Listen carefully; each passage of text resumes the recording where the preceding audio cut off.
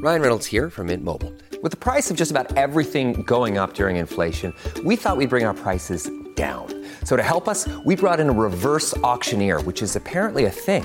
Mint Mobile Unlimited Premium Wireless. How to get 30, 30, bit to get 30, bit to get 20, 20, 20, bit to get 20, 20, bit to get 15, 15, 15, 15, just $15 a month? Sold! Give it a try at mintmobile.com/switch.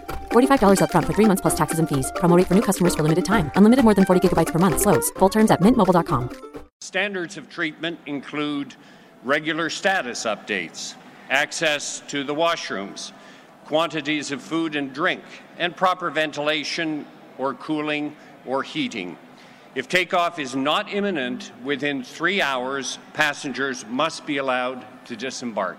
And that is Canada's Minister of Transport, Marc Garneau. And now there is power, and there is might behind that power as the Minister of Transportation announces these new rules that are going to protect Canadian air travelers. We knew they were coming, but they are here. What does it mean for those of us who get on an airplane? Joining us is Sean O'Shea, Global News consumer investigative reporter. Sean O'Shea, nice to talk to you.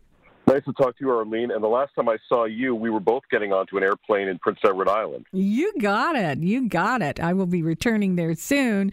What do you make of this, Sean? It looked like one of those things that a government does as they try to reach out to the ordinary people. But some of these regulations, they look like they're a bit complicated.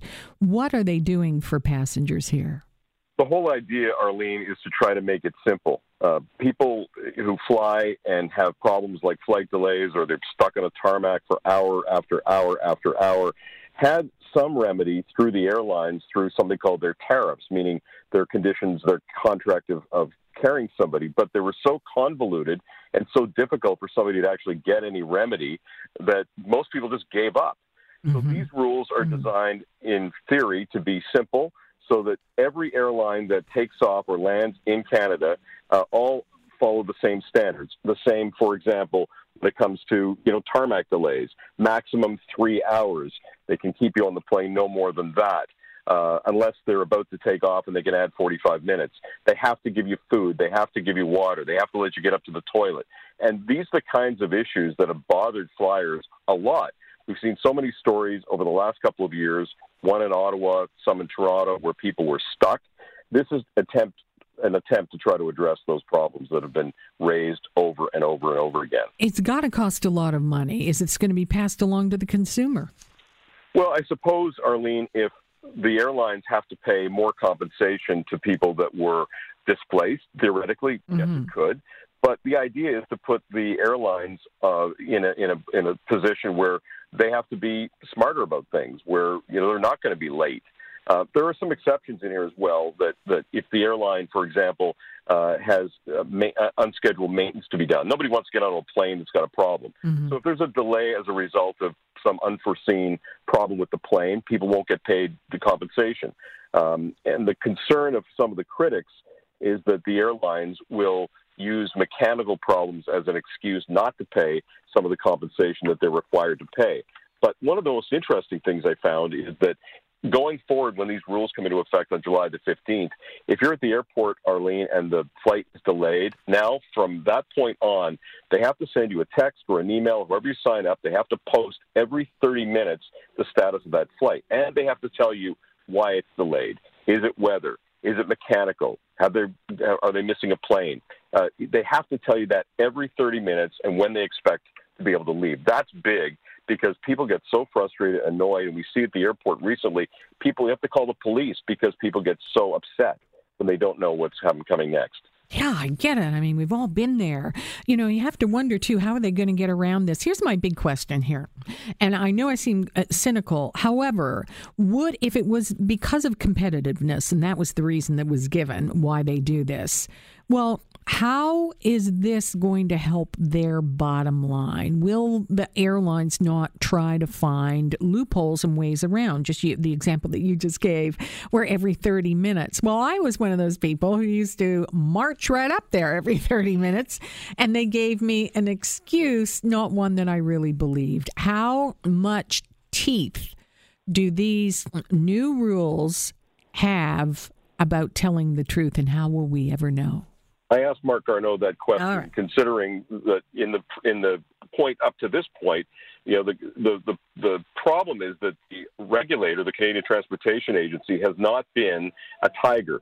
They've not really pursued the airlines in the way with problems that other people thought that they should. So why would you be more vigilant now than before? His answer to me was, now these rules are clear, they're plain, the airline knows that if they don't do this, they're going to get in trouble. So I guess we have to wait and see on that. But the airlines, I did a story with one airline a couple of weeks ago where there was a massive delay, and they were obligated under the rules that they're supposed to follow to pay compensation, cash compensation. Instead, they gave a $250 voucher toward a full fare ticket. So they weren't following the rules. They float the rules in many cases, not all cases. This is designed to be a set of rules that Joe average person can open up, and they have to advertise this and tell people about. So in theory, if it works, it should work well because everybody knows the rules. It does. It's a massive, massive sea change. Will other things happen as well here? Is this putting power? You've been doing this for so long. Is this power to the consumer here?